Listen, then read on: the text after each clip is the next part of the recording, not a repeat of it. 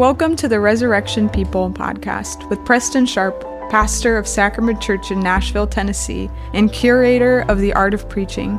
Each week, we look at 3 readings from the Bible, drawn from the Revised Common Lectionary. Find more at theartofpreaching.substack.com. Welcome back to the Resurrection People podcast. I'm Preston Sharp.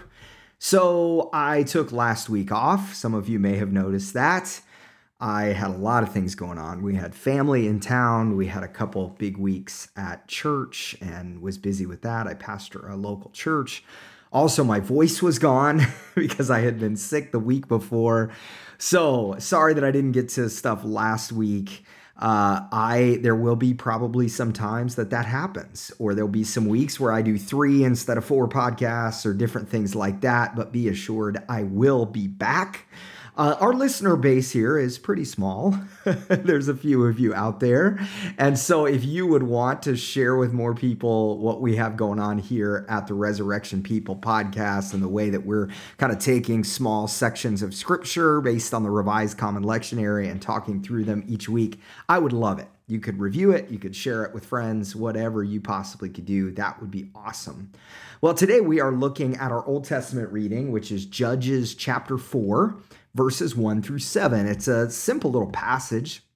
The book of Judges, just to give you some background, recounts really the total failure and unraveling of God's people.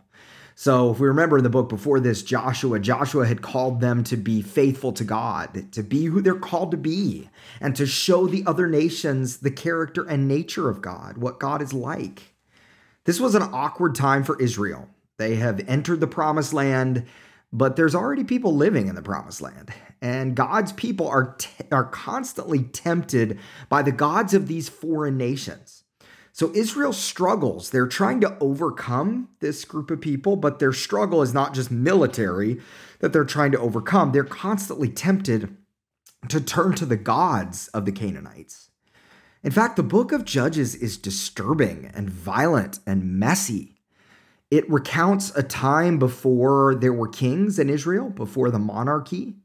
And it was a time when Israel was led by judges, these regional political leaders that were kind of like tribal chieftains or governors.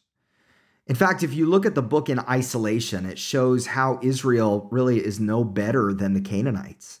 They're constantly turning to other gods, and they're living in ways that are contrary to God's best for them. There are 2 constant refrains that are said over and over in the book, and one of those is, the Israelites did what was evil in the sight of the Lord. And the other one is, all the people did what was right in their own eyes. Now, this section of the book, chapters 3 through 16, shows this gradual corruption of Israel's leaders. So they begin with good judges who rule in a way that is faithful to God, but then they just get worse and worse and worse. And then the final section of the book of Judges shows the corruption of Israel as a whole. Now, the story of Deborah, which we're given just the very beginning of here today, is in the first category. She is one of the good judges. So our reading here gives us an example of a strong woman leader in the Old Testament. And she is really the only judge about whom nothing negative is said. In fact, the story later tells us that her rule led to 40 years of peace in the land. That's in Judges chapter 5. So verse 1 of our reading marks the death of Ehud, which provides an opportunity for Israel to revert back to her wayward behavior. They do what is evil in the eyes of the Lord. That's what verse 1 says. So the Israelites then, because of that, find themselves under the thumb of King Jabin of Canaan.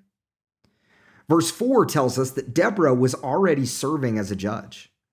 Unlike other judges, Deborah is not said to be raised up. She's already doing it. She's acting as a judge. Now, it would have been scandalous at the time to have a woman serve as a judge, but she's doing it. She's already doing it. In fact, Deborah is known here apart from her husband, which in the ancient world was unique. Her husband's name is given here, Lapidoth, and it's only mentioned this once. Now, some scholars have pointed out there's an alternate translation of this, where instead of wife of Lapidoth, it could be translated a woman of fire. And that actually may be the appropriate translation. We don't know. But the role of judge was pretty ambiguous at the time. It was based on political influence and military strength. Deborah's not called a judge here, but it is said she was judging Israel, so she's functioning in this role. She's adjudicating disputes under a palm tree in the hill country of Ephraim. In fact, she does this there. That's like her office that she sets up, to the point where the tree becomes known as the Palm of Deborah.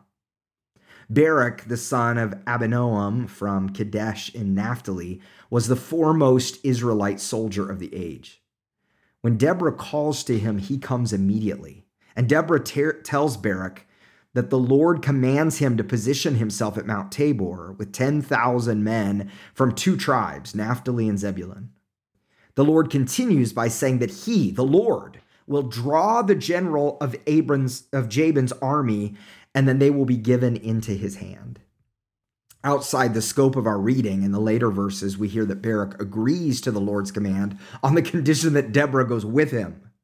Deborah agrees to go with him, but warns Barak, that the Lord's victory will lead to the exaltation of a woman. And then we see that the army of Sisera does indeed fall. Now, some wonder aloud if Deborah was only called by God because there were no men available, or because Barak showed weak faith, and so we just needed to accommodate to this situation. But that doesn't make sense. Because all of the judges of Israel, it's not like all these judges were like these great people that God called because they were great and mighty. No, God chose all of them in the midst of their weakness. Look especially at the stories of Gideon and Samson. Deborah appears to be the most faithful of all the judges, which tells us something about the significance of her role in the life of faith. Thanks for listening to the Resurrection People podcast. Subscribe, rate, and review to help us get the word out. You can hear full sermons at sacramentchurch.com and find out more at theartofpreaching.substack.com.